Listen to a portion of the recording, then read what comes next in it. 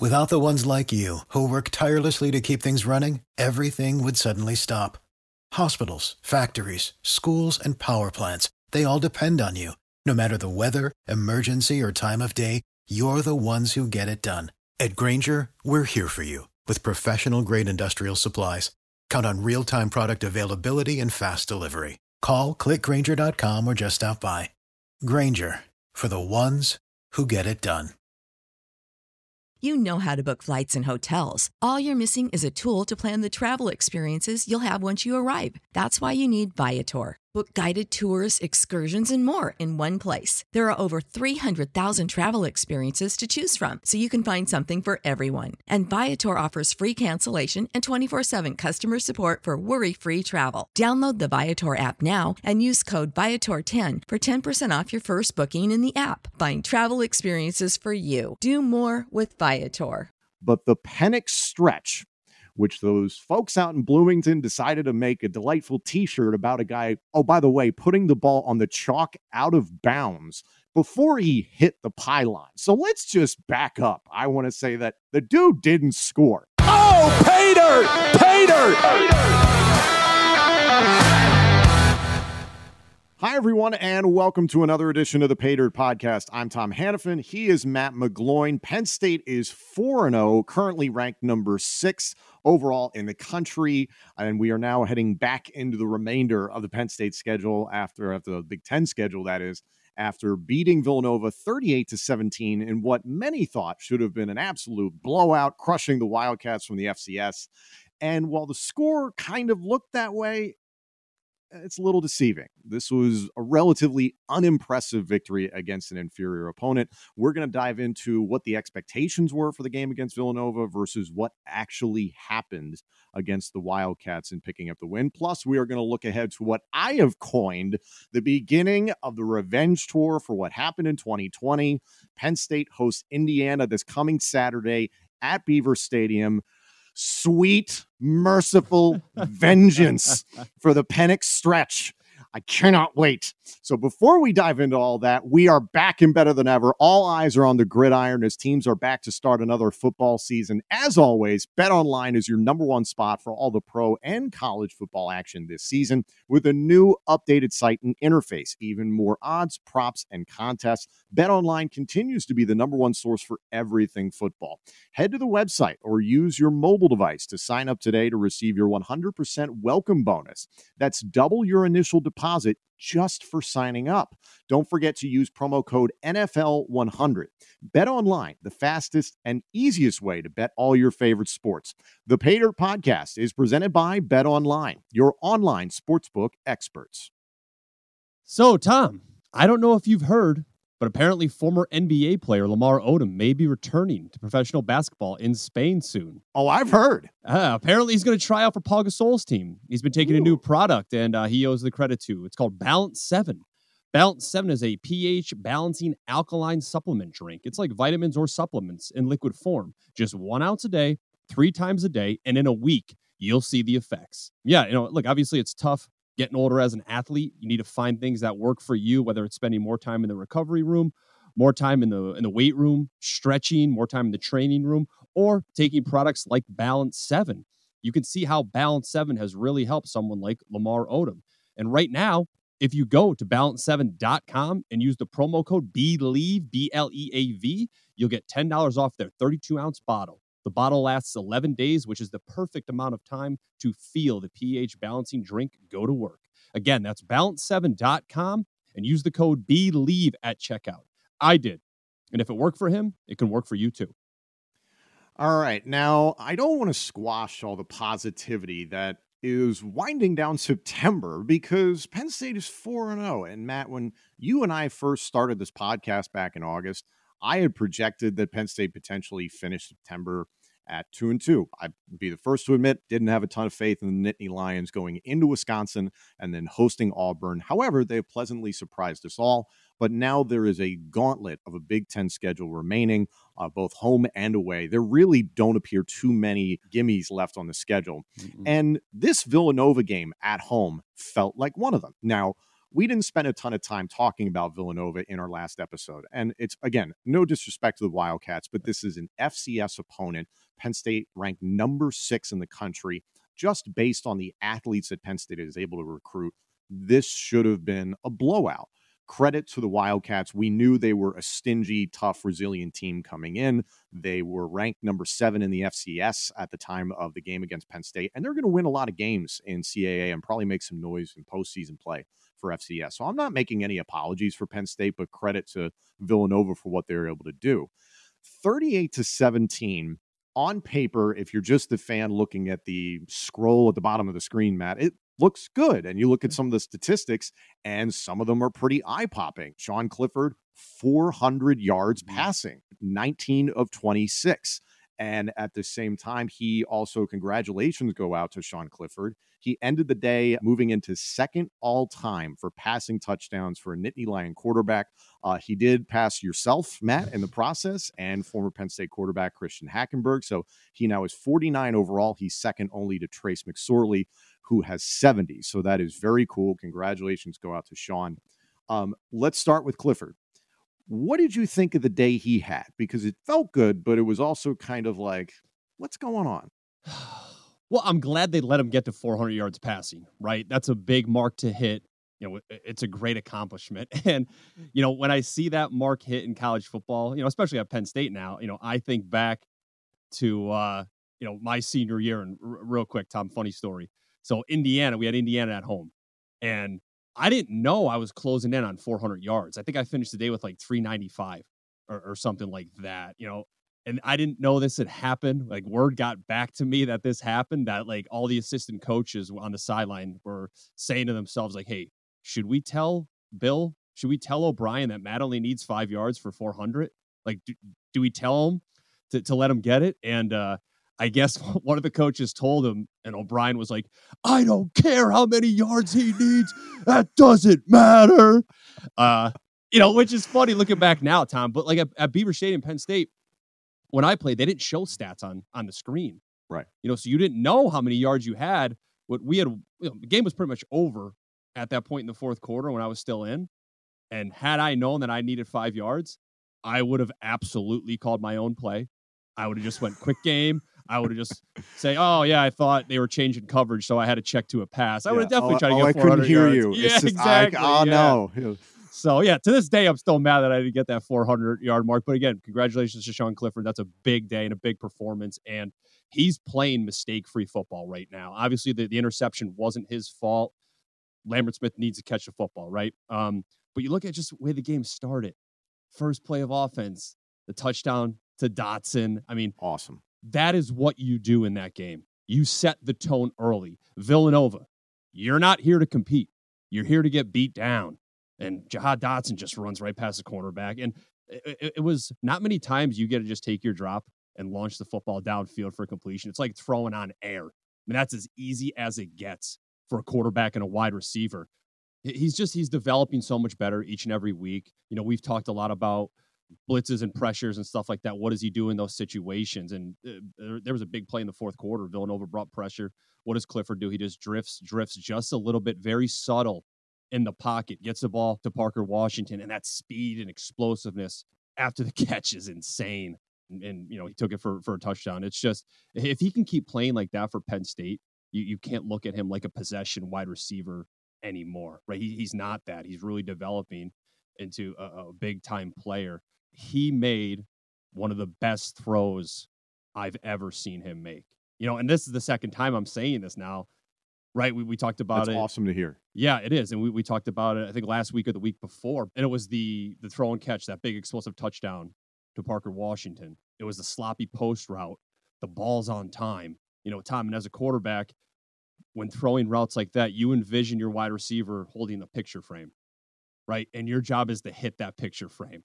And, dude, when he threw it, like if there was a picture frame there, he shattered it, right? You cannot throw a football better than that. He doesn't make that throw in 2019. Certainly doesn't make that throw last year. Very, very impressive day. Very impressive performance. Yeah, he finishes the day 19 of 26. In regards to his receivers, as you mentioned, Parker Washington had a huge day, 5 catches for 148 yards, 2 touchdowns along with 67. You mentioned Jahan Dotson opening up the festivities with the 52-yard touchdown. He finished the day with 7 catches for 117 yards. Keandre Lambert-Smith is starting to come into his own, 88 yards receiving, 2 catches and a touchdown. As you mentioned, the pick that ultimately bounced off his hands. He's going to be a nice player for Penn State down the line. It's just a matter of reps. Well, how about Tom, real quick? How about the Yeah. play? He fell down. Clifford Yes. scrambling. He gets back up and has that big play. And again, going back to Sean Clifford, that's a great job by Lambert-Smith. But going back to Sean Clifford, remaining a passer. Right. Mhm. Last year, he probably tucks that and runs it. Yes. But he's outside the pocket. 100%. Outside the pocket, still trying to create attack in the line of scrimmage. And Lambert-Smith scores on what should have been nothing. But now, it's a touchdown because of those two working together and keeping the play alive. And Clifford's got wide receivers who really, really understand coverages. You could see throughout the game. Granted, it's Villanova. We'll put it into perspective. Dotson, Washington, Lambert-Smith, all were able to sit down in zones and just make those little movements here and there to help out Clifford. On the flip side, you talked about it a little bit. Clifford was excellent at movement in the pocket, movement outside of the pocket, not to advance the ball beyond the line of scrimmage, but just to buy time. And frankly, the disappointing thing is that he had to. Clifford was sacked 3 times against the Villanova Wildcats. And I said it last week, and this might just be me being a fan and somebody who plays too much Madden, but I'm like, why in the hell is Sean Clifford playing into the fourth quarter when we all see his right arm is taped up, bandaged up? He's got a pad, he's got a sleeve, he's clearly shaking it through the game against Villanova. It was injured against Auburn. There were design runs called for him. We understand the gap. We all saw Taquan Roberson a little bit against Ball State. We saw him at the end of Villanova. Why in the world did this offensive line, A, not do a better job in pass protection, and B, why was Sean Clifford put in so many dangerous positions? Yeah, I think you said it perfectly about those designed runs for him kind of late in that game. I'm not sure what they were trying to accomplish. They couldn't run the football at that point, so I kind of feel like they're trying to get something We'll get to that. going with Clifford there. I said it last week, Tom. If they don't stay ahead of the sticks, right, they can't live in those 3rd and long situations against better competition. So it's like when you take a shot on first down and it's incomplete, they can't run the football. Like, you have to go quick game. You have to go back to that screen game. 3rd and longs are not great for this offensive line or for these offensive tackles. You look at a perfect example of that is what happened before the half, right? It's a 2nd and 7. There's a minute 30 left. Sack. 3rd and long against a 3-man rush. You should have all day to throw the football. Another sack. You need some type of points there. You had fantastic field position. It's just the situational football needs to improve. I mean, and they're fortunate that they have a guy that is as athletic as Sean Clifford is. I mean, you look at that one play he made. You mentioned playing late in the game. He's rolling right in the 4th quarter to avoid the rush. That pass on the sideline, on Villanova sideline to Dotson. Awesome. He drops that right in. Like, what you don't see, what's so hard about that throw? As a right-handed quarterback, you're rolling right. The ball's naturally going to tail right. So to be able to kind of throw it to where it just tails and drops right in, I mean, he made it look effortless, and it's not. That's a difficult throw to make, Tom. He's really come into his own this season, and it's one of the reasons that he's on the short list, or I guess you would call it the long list of Heisman potentials. And I don't want to jump the gun by any means for anybody listening to this. He deserves to be there. He deserves to be there. Yeah, he's maybe, I've seen a lot of different odds makers put him in top 10 or 15. And that's fine. Yep. Sean Clifford's probably not going to win the Heisman this year. One thing that I find mildly disrespectful is that even though Jahan Dotson is not statistically the leading receiver in college football, there's guys like Drake London, one of the dudes at UCLA is having a fantastic year. His name escapes me. Is Jahan Dotson the best wide receiver in college football? You have to put him in, the conversation. He definitely deserves to be there, but I can also argue he's not even the best wide receiver in the Big Ten. And that's not a knock on Jahan Dotson because he's a fantastic player. It's just the wide receiver spot in the Big Ten. It's deep, right? Garrett Wilson, Chris Olave from Ohio State, David Bell from Purdue, who is injured. They're going to see this guy this week from Indiana, Ty Freifogel. has played a ton of football and has made a lot of big plays. I've had the opportunity to call 2 games for the Big Ten Network for Maryland, right? Raheem Jarrett is a fantastic player. He reminds me a lot of Jahan Dotson, the way he plays. Dante Demas is having a massive breakout year, 6'3", 220, who runs. It could stretch the field incredible. He's really impressed me this year. The Big Ten is stacked with wide receivers. Dotson's definitely top 4 in the Big Ten, top 5. You could argue he's top 12, top 10 probably in the nation. A fantastic player. And again, like I mentioned it earlier, the better Parker Washington becomes and the more he's able to do, True. That helps Jahan Dotson because teams can't solely focus on him. Just a comment from me on the Heisman odds makers. It just seems kind of like a big question mark right now. I think Matt Corral right now from Ole Miss is starting to separate himself. Bryce Young is probably going to be at the head of that just because he's the quarterback for Alabama. And admittedly, he's putting up good stats. If I see JT Daniels and Spencer Rattler in Heisman conversations anymore, I'm not even going to pay attention to you. Yep. The way Spencer Rattler has played, the fact that his own fans are calling for Caleb Williams, his backup, to play should be embarrassing. Desmond Ridder and then Anthony Brown from Oregon are getting some attention. But personally, and I know I'm biased because I'm a Penn State fan, the way Jahan Dotson plays the game and the way his season has gone, I don't know another skill position player who's more impactful in the game than Dotson. And let's not forget, no one was talking about Devontae Smith until the middle of last season. So I'm just going to leave that there. No, it's a great word for it, impactful. He's like those wide receivers I mentioned. You want to put yourself in the category top 12, top 10 in the country, you have to be able to change the game in one play. And Jahan Dotson can do that. Let's go back to the offense. And I've asked this a million times. What is going on with the running game? This was sad. It was tough to watch. And, we talked a little bit before the show here.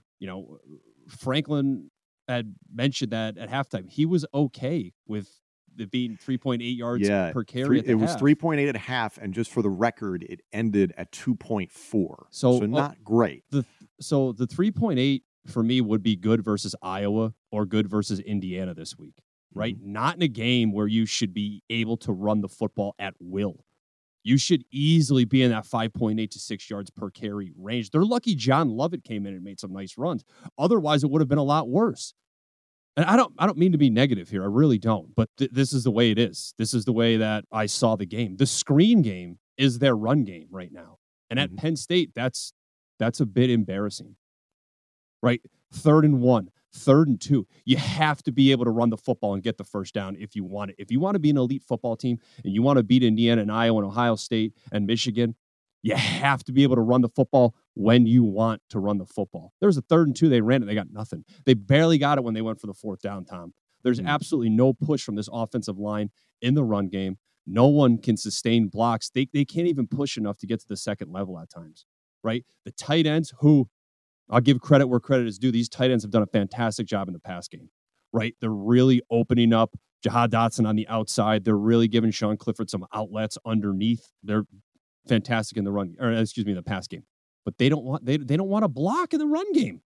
Tyler Warren whiffed so badly on one play. I'm forgetting when it was, but Matt Millen called it out, and justifiably so. I don't know, I don't know if it's not tough. Is that the right word? If it's not very tough football. Let me ask you, because I think about these tight ends, and they are physically amazing, 6'5", 250 and up. We talk about Theo Johnson running a 4.5 40. That's great. Are these guys in the model of Jesse James, where these guys are just going to catch passes, or are they more well-rounded or capable of being more well-rounded, like a Pat Freiermuth?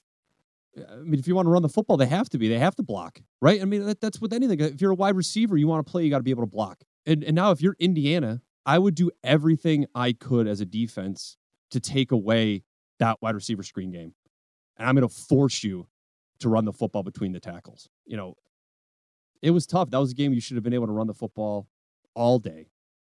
Yeah, it's something Matt Millen talked about extensively through the broadcast, is that Penn State cannot move people off the ball. There was a great article on The Score saying that this is a finesse offense that'll go as far as Mike Yurcich and Sean Clifford as a team will take them, which is a little concerning because you and I discussed it, and the thought after the Auburn game from a lot of Penn State fans is, man, why are these games so tight and stressful down the end? It's like, think about what we just did against Villanova and how unimpressive that felt.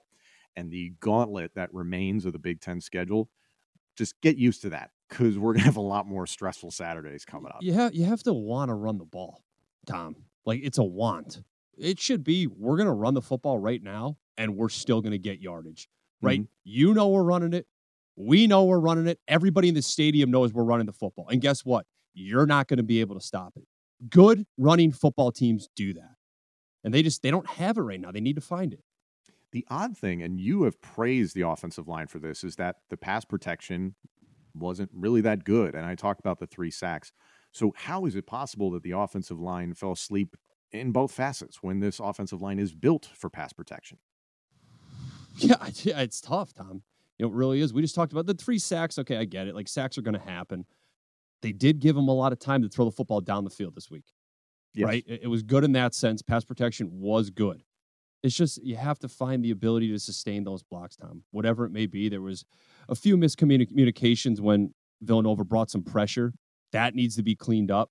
But it's right. It's on this O-line right now, right? You need to find a way to contribute to this football team and to get better, because you said it perfectly already, Tom.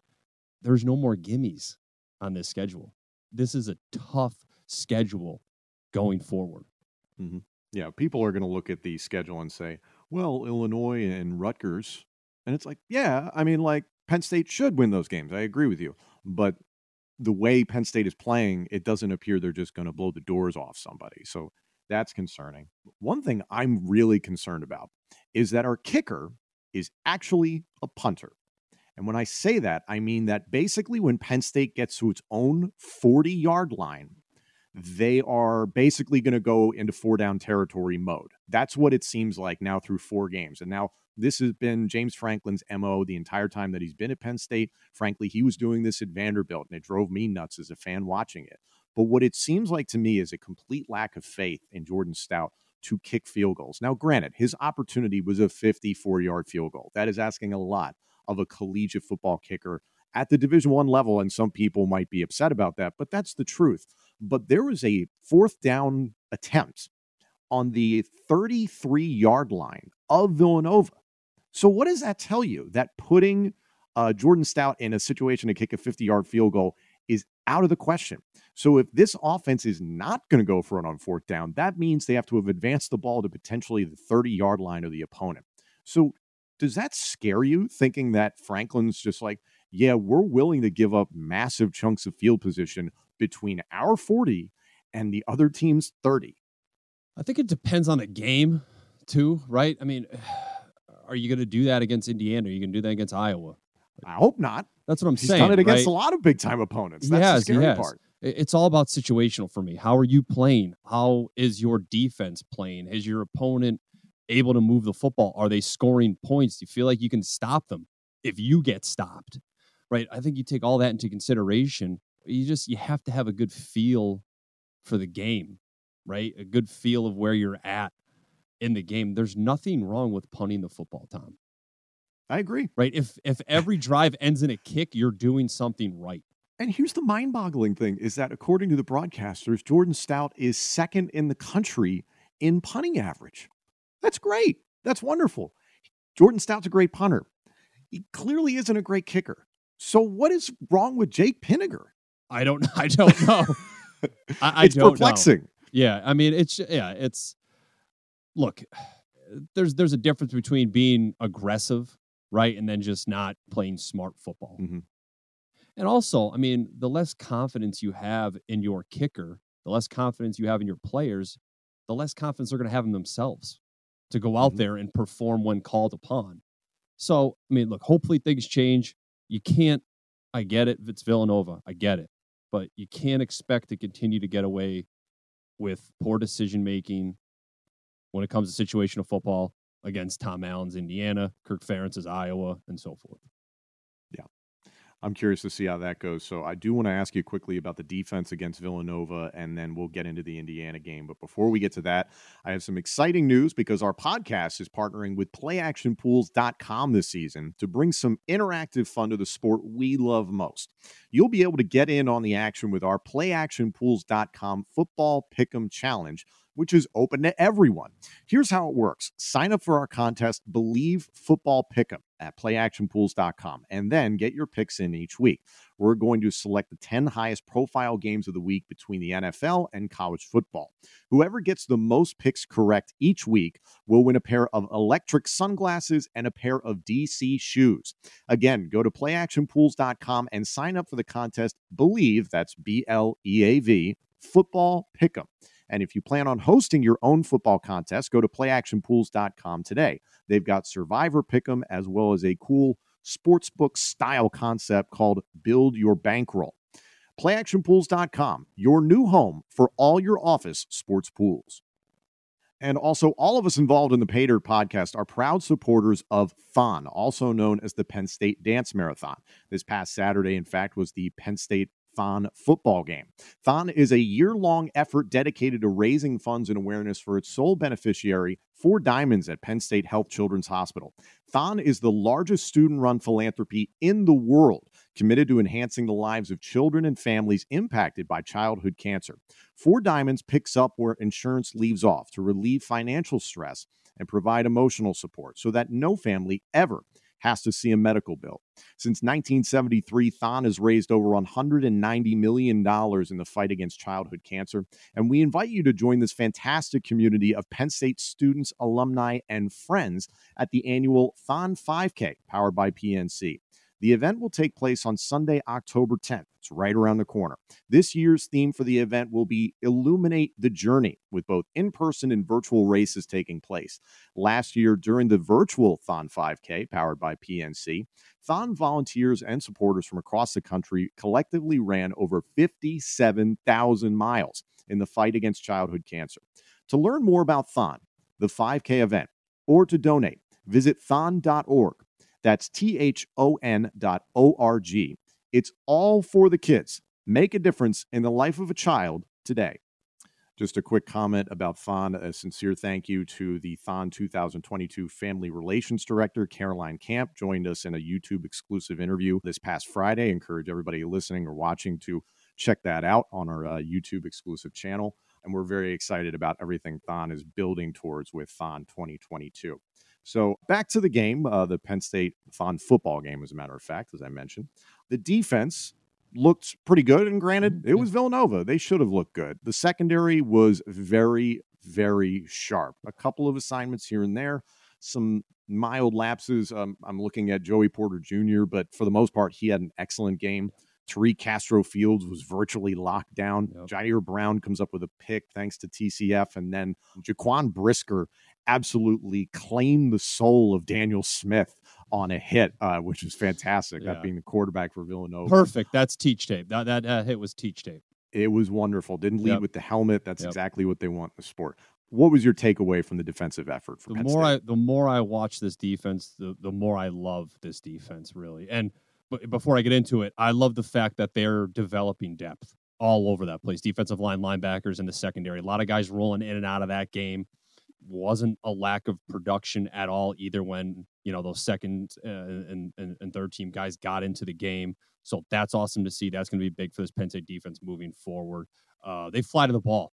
We're talking about big hits, that massive hit by Brandon Smith early in the game. His pressure in getting to the quarterback is fantastic, right? He understands where gaps are, how to wait, how to be patient, right? How to let that D-line and that offensive line start to develop for a second, and then he attacks. He had a few hurries in the game. As you mentioned, Joey Porter Jr., and really this whole secondary does a great job of seeing and reading and reacting fast, right? You can tell these guys really study film. They study the game. They understand what offenses are trying to accomplish, right? Where wide receivers are, where their splits are, understanding offensive tendencies. Secondary is fantastic, and we talked a lot about that front four trying to get pressure. They brought 5-6 guys a lot in that game, Penn State. But what's big for this D-line, if they get one-on-ones, they have to win those. Mustipher did that. He had a nice sack, He's really starting to show up. And you mentioned Tariq Castro-Fields. Great body control by him, being able to get his right hand on that ball, Tom. And that led to the Brown interception. And what was so impressive about that, a lot of times when you're a corner or you're a safety and you're reaching right for a ball to bat it down or to deflect it or whatever it may be, that offhand, that's what gets guys with pass interference and holding and stuff like that, because they tend to grab on and then reach with the one hand. He didn't do that at all. That hand didn't move. So to be able to get off the ground and bat that pass down was fantastic. I mean, this guy's been tested a few times and he's delivered every single time. It's hard to throw his way because of how good he is, but what are you going to do? You're going to try to go at Joey Porter Jr. now, who's getting better every single week? Yes. I mean, this is a fantastic secondary. It's going to be a good matchup this week against Indiana. Obviously, like Michael Penix Jr. is getting better and better, but we'll talk Indiana here in a minute. But two more things I want to mention about the defense. I want to see more of Ebiketie. Yes. He had that nice sack, but I want them to start doing more to set him up. More games, more twists, more stunts up front. He's a big-time attack guy. So use him more. Try to get him one-on-one. You go 5-man pressure, right? Create 5 one-on-one matchups. Do something where he can go and move and try to make some more big plays for them. I'm sure you noticed this, Tom, but I think Villanova had a few chances at some deep, explosive passes down the field. They couldn't connect on a couple of them. Daniel Smith's a nice quarterback. Yeah, He's very experienced. Fourth quarter, they finally got that big touchdown play. But with this Indiana team, just secondary, needs to just be careful. They got to stay on top. Mm-hmm. That's all. Because Indiana's going to try to take shots. Yeah. And you can forgive that in the fourth quarter because it is more backups playing and it's Villanova's starters. And those guys, that Villanova team was a little ticked off. You could tell the way they were motioning to the crowd. So there was something for the Wildcats to prove as they're way out of Beaver Stadium. Defensively, ultimately, Penn State held Villanova to 58 yards rushing. That's a 2.2 average. It's fantastic on paper. Did it feel like the rushing defense was that stout to you? I think so. You know, it's weird that you still feel that hesitance though, as a viewer. Yeah, because when you're sitting here now, and like you're looking back and thinking about the game and watching the game. A lot of times, like in the run game, you see just a swarm of blue jerseys. You know what I mean? That's what you want to see in the run game. Guys flying to the ball, not a ton of separation between them, which means guys are just really attacking. They're really trying to push their offensive line. And, Villanova broke off a few nice runs. They certainly did. But, this team has been pretty good against the run. I think they take a lot of pride in that. Linebackers do a great job in that. So, 2.2 yards per carry. I did feel it. I did. But Villanova's a good football team. They're going to have some plays. Yeah, something to build on to the point you were making about getting pressure. Brent Pry, week by week, seems to be adding little wrinkles here and there. You mentioned incorporating the linebackers, incorporating Jaquan Brisker, using different guys to blitz the quarterback and just making it confusing.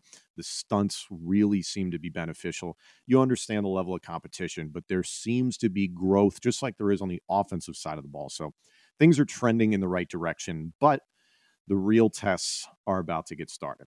So Penn State begins the year 4-0. They finish September. They finish a nice home stretch this coming Saturday, hosting Indiana. It's another primetime game for Penn State, which is kind of surprising to me, 7:30 p.m. Eastern on ABC. It's more of a rematch type of feel from last year. That's probably being used for the promotion. I was curious that the Iowa game was scheduled for 4:00 the following week when you're potentially getting number 5 versus number 6, but I don't schedule these ball games, so I'm not going to worry about it.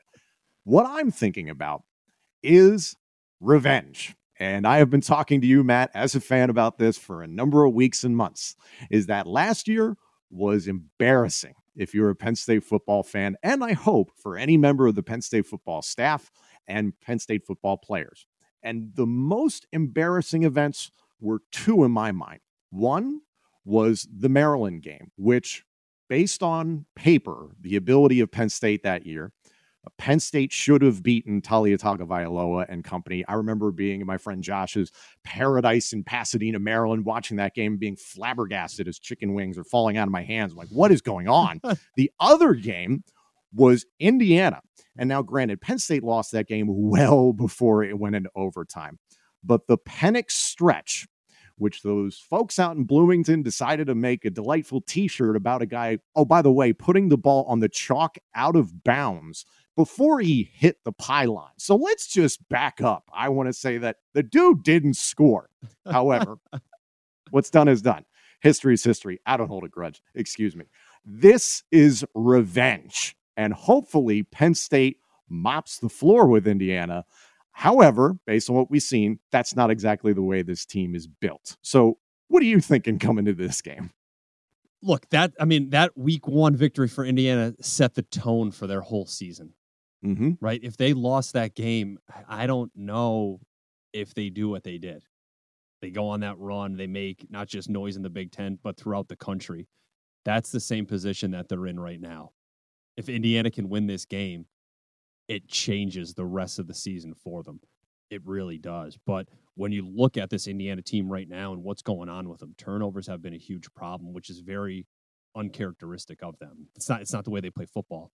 You know, Michael Penix Jr. had 3 interceptions in an Iowa game, and a couple of them were tough breaks, right? Drop passes, deflected passes, but there's still turnovers. He had 3 interceptions in the Cincinnati game. There was a red zone interception. He threw it behind one of his wide receivers. He's made some tough decisions. He's looked great this past weekend, but in those early weeks, you question just how healthy he was. Do you know what I mean? And yeah, is he been an issue his entire career? Is he starting now after this past weekend to settle in and become that Michael Penix Jr. from 2020? Right, that's what should be scary this week for Penn State. Right, is he finally starting to get back to 100%? Understand what it's like to kind of be back in that pocket, because when you're injured, Tom, you can't practice. Nobody can go near you. I understand he was back for training camp, but you're still not like you're not back to full being full go. You're right. So, and clearly that's shown, but he's had a fantastic game this past weekend, you know, so you wonder if he's really starting to get it now. Again, this is a tough time to play this Indiana football team. Indiana comes into the game 2-2. They open up the season losing at Iowa 34-6. Nothing wrong with that. Again, Iowa is currently ranked number 5. They handle business against Idaho. They hung with Cincinnati, which is... it was a good game. Yeah, it was a good game. At the time, Cincinnati was number 7. I'm not sure. The rankings haven't come out yet. I'm not exactly sure where they are right now, but they'll probably remain where they are. And then they beat Western Kentucky in a relative nail-biter, 33-31. The thing we know about Indiana and Tom Allen, this is a gritty, tough football team, and they can hit their stride at any time. My question with Michael Penix Jr. is that his completion percentage is under 50%. He has more interceptions than touchdowns. I'm not saying that anybody in Bloomington is thinking about pulling this guy, but in the event that he gets injured, are you worried about the shift in the offense? Because Jack Tuttle has played some meaningful snaps and is more of a traditional drop-back passer for Indiana. Is that more of a threat to this Penn State defense, or is Michael Penix really capable of hurting the Nittany Lions? It's Michael Penix Jr., right? I mean, He is that team. He is that offense. And, you know, anytime he takes the field, it's scary because you know what he's capable of doing as a quarterback if he catches fire. Right? If he gets into a groove, look what he did last year against Penn State late in the game, right? What he's done at times this year, right? He's searching for that consistency right now. Again, the injury didn't help, but again, this being the 5th game now, they threw about 53 times on Saturday, I think, you know, and he had a fantastic day. Didn't turn it over. He had a rushing touchdown there at the goal line. He looked a lot more comfortable than he had in weeks past. You mentioned Tom Allen. It wouldn't matter if they're 4-0, 2-2, or 0-4. They're going to be ready for this game because they know what it means for them. And it's for the reason that I just talked about. It changes your whole entire season. People forget about the games you lost if you win this one, right? It changes your team completely, Tom. Some of the weapons for the Hoosiers, their running back Stephen Carr is had a nice season so far. He's averaging about 4 yards a carry, 336 yards, and 3 touchdowns. You talked about earlier on in this podcast, Ty Freifogel is one of the best wide receivers in the Big Ten, if not the country. Their tight end Hendershot is also somebody who is probably going to be playing ball on Sundays at some point. How daunting are these threats offensively for Michael Penix to have at his disposal? Right, they're really starting to use those guys a lot more, especially Peyton Hendershot. And, you know, and for as much as they want to throw the football, Stephen Carr is going to get the ball 20 to 25 times a game, right? They want to pound the rock too, and they're going to try to wear you down with him. Hendershot's coming off a big game last week, his biggest game of the season. Freifogel had 10 catches for 98 yards and one of the better wide receivers in the Big Ten. He's been there for a long time. And, Penix Jr. has a great relationship with both of those guys. DJ Matthews is a guy, wide receiver, who's come on really strong for them. Another guy who really hasn't hit his stride yet, has made some big plays last year, but hasn't really shown up yet, is Miles Marshall, wide receiver. So a lot of weapons on this football team. Again, this is a big play type offense. Penn State needs to stay on their toes, especially in the secondary. Yeah, very similar to what Penn State does. Penn State has become a big play type of offense and has become reliant on the passing game. So very similar offenses. On defense, what makes you intrigued by some of these defensive players for the Hoosiers? Two guys you really need to watch for. Number 10, Ryder Anderson, 6'6", 275, defensive end, transfer from Ole Miss. This is the matchup for me. He's going to be very tough to block. These offensive tackles are going to have their work cut out for them this week. He's got 3 sacks. He had a massive hit in a forced fumble in that Cincinnati game. Micah McFadden picked it up, almost was a scoop and score. Indiana was able to score on that drive, but I mentioned McFadden, monster game against Penn State last year. 11 tackles. He's played a lot of football. 4-year starter for this Indiana football team. 12 tackles this past weekend. He's got a couple forced fumbles, a couple sacks. So those guys really drive that front seven, Tom. And number 3 there in the secondary, I got to mention him, Tywan Mullen. He's a big tackler for them. He's going to come up and make plays. Need to be careful throwing his way. He's got a few passes defended. So no shortage of talent on that defensive side of the ball for Indiana. It's been really the strong point of their team. Tom Allen, that defense, take a lot of pride in stopping teams. And defensively for Penn State, in their 2 biggest wins of the year, Wisconsin and Auburn, the things that are really encouraging, I know we nitpick every one of these games, and you and I have a tendency, even in wins, to be like, the sky is falling. But it's like, no, like these are, we're very optimistic ultimately about this game. I promise. I do expect Penn State to win this game. It's a respect thing. It's a respect thing. It really 100%. is. Like, I mean, this team's coming to town. Everybody wants to win. Do you know what I mean? Mm-hmm. Right? Nobody cares what your record is. It doesn't matter. You don't go into a game thinking you're going to lose. You don't go into a game thinking, this is going to happen or that's going to happen. You go play, right? You know what I mean? It's college football. Anything can happen. Yeah. You play to win the game. It's our job, Tom. These are our concerns. Here's where they're good. Here's where they need to get better. Here's where they need to watch for, because guess what? This team has talent too. This team has weapons too. Yeah. And again, to the point I was making is that the defense for Penn State has been bend but not break, especially against Wisconsin and Auburn. They made the plays when they had to and have been able to help Penn State finish ball games. There are plenty of teams across the country, and I'm sure you've been in plenty of locker rooms at different levels of football where the word finish is used over and over and over again. And that just doesn't seem like a massive concern for this defense, at least. And yes, people are going to be like, well, Auburn came down to the last play. It's like, yeah, Penn State finished the job and they got the win. That's the important part. You would like to see the win going away, but I think we've all realized at this point, Penn State is okay being in slugfests and dogfights for the rest of the season. And frankly, that's what we're going to get. Do you believe it's a similar tight type of matchup in terms of, I don't know what the spread is, but this feels like it could be pretty tight on the scoreboard. Are you thinking a trap game? I was about to ask you that because next week, if Iowa and Penn State remain undefeated, I doubt they'll really move much in the rankings unless Oregon or Oklahoma or Alabama or Georgia, falter. The top 6 are going to remain the same. So do you look ahead to Kinnick?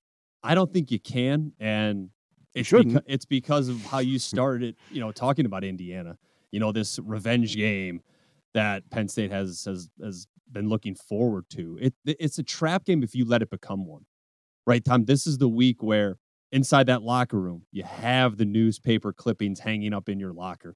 You're talking about how last year was a fluke, saying it shouldn't have happened. He was out of bounds. You use it as motivation, but you don't let it affect your preparation or your focus. Right? Don't let it affect what you're doing every single day. Don't let it affect your schedule. For it to not be a trap game, you can't go in thinking that this Indiana team is down, because they aren't. It can't happen. right? They have been tested. They played some of the best teams in the country, Iowa, Cincinnati. They know what it's like to be in a dogfight. James Franklin, after the win against Villanova, said there was a lot they were going to look at. They were going to look at the quote-unquote leftovers and then clear out the fridge after the victory against the Wildcats. Personally, I hope they throw the kitchen sink at Indiana to make the analogy. So very curious to see how this game goes down. What's your prediction? Oh, man, you and predictions, man. You know, you put me in a tough spot all the time. We're in the entertainment business, baby. Yeah. Let's do it. It depends on Michael Penix Jr. If he can throw it and he doesn't turn it over, Penn State is going to have to finish. They should win this football game. There's no reason they should lose this football game, Tom. They have to continue to keep their foot on the gas. At times against Villanova, I think they let off the gas a little bit. Looked like they were just trying to get the game over with, right? You can't do that in this game. The way this team plays, the way they battle, the way they're able to throw the football, 2-score lead, whatever, 14, 17 points, whatever it may be, isn't good enough against Indiana. You really need to continue to drive the ball down the field, get stops on the defense. If Clifford can continue playing the way he's been playing, I mean, I could see Penn State winning by 10, 14, something like that. It shouldn't. It'll be close, but second half they should be able to pull away. Here's hoping the offensive line does a good job keeping Sean upright and keeping him healthy, because I might be one of the few fans worried about it, but the season hinges on the health and availability of Sean Clifford, which has been good thus far, but you do see the taped up right arm. Hopefully the guy's okay. So we'll see how the season goes.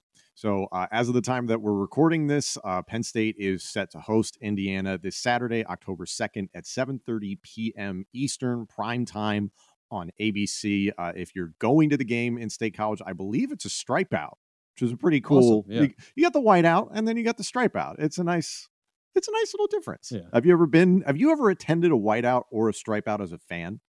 No. Oh, dude, you got to. I think the only stripe out we played at Iowa 2012. They did a stripe out, black, yellow, Right. black, yellow The around bumblebee the stadium, pattern, yeah. which was awesome, man. That was a great atmosphere. But I played in a bunch of whiteout games. I don't know. It's different, man, when you're playing it and then going to the game. It's just, I don't know, it doesn't feel right. It's different. I don't understand, but I understand. So thank you all for joining us for this edition of Pay Dirt. Enjoy the game. We'll see how Penn State does against the Hoosiers. He's Matt McGloin. I'm Tom Hannafin. Easy for me to say. I'll see you next time on Pay Dirt. Oh, Pay Dirt! Pay Dirt! Without the ones like you, who work tirelessly to keep things running, everything would suddenly stop.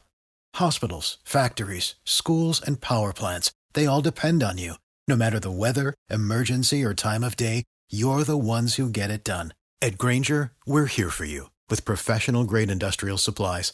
Count on real-time product availability and fast delivery. Call, clickgrainger.com, or just stop by. Grainger, for the ones who get it done. You know when you're listening to a true crime story that has an unbelievable plot twist that makes you stop in your tracks? That's what our podcast, People Are the Worst, brings you with each episode. I'm Rachel. And I'm Rebecca. We're identical twins who love true crime cases that make you say, didn't see that coming, and we hate the people responsible for them. Listen to People Are the Worst now on Apple, Spotify, or wherever you get your podcasts.